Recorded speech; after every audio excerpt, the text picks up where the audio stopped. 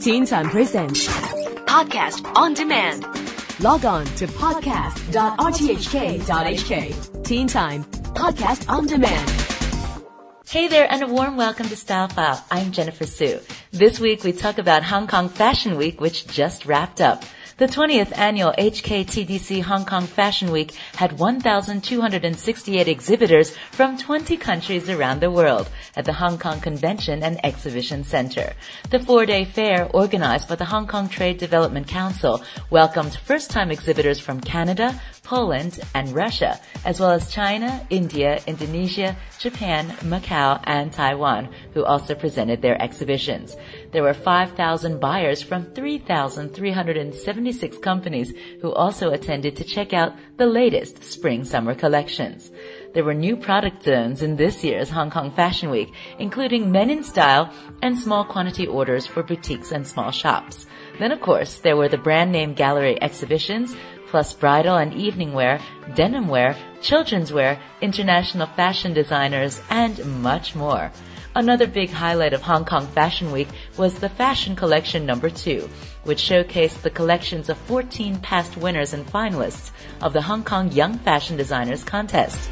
The Hong Kong Polytechnic University staged an MA graduation show spotlighting the collections of student designers.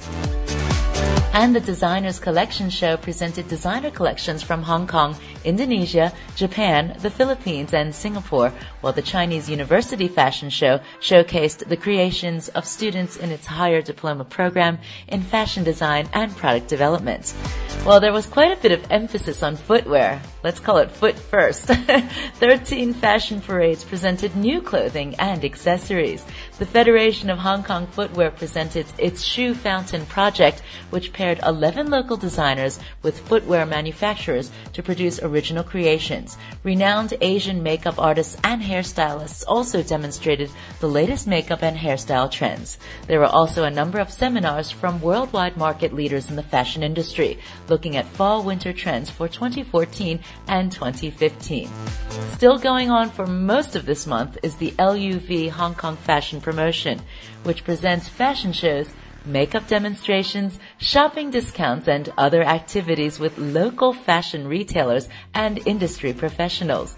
The Hong Kong Trade Development Council also has a number of Hong Kong designers showcasing a Love and Care exhibition this month to promote brands committed to corporate social responsibility, such as Project Little Dream, a charity dedicated to promoting education in undeveloped parts of the world, with the sale of recycled cement bags.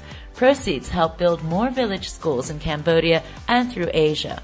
Alchemist is another environmentally conscious brand which displays watches, bags, and LED lights made with aluminium can bases. Now, there's also the expansion of Hong Kong-based retailer Yixian, also known as the Chinese Zara, expanding into Brazil.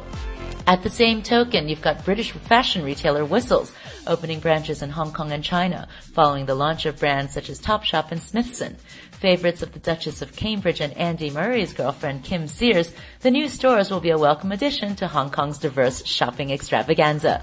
This year's Hong Kong Fashion Week saw plenty of fantastic fashion, new opportunities for young fashion designers, market trends, charity initiatives with fashion, and new fashion retail expansion. Let us know your thoughts on the latest Hong Kong Fashion Week by tweeting us at TeenTimeRTHK.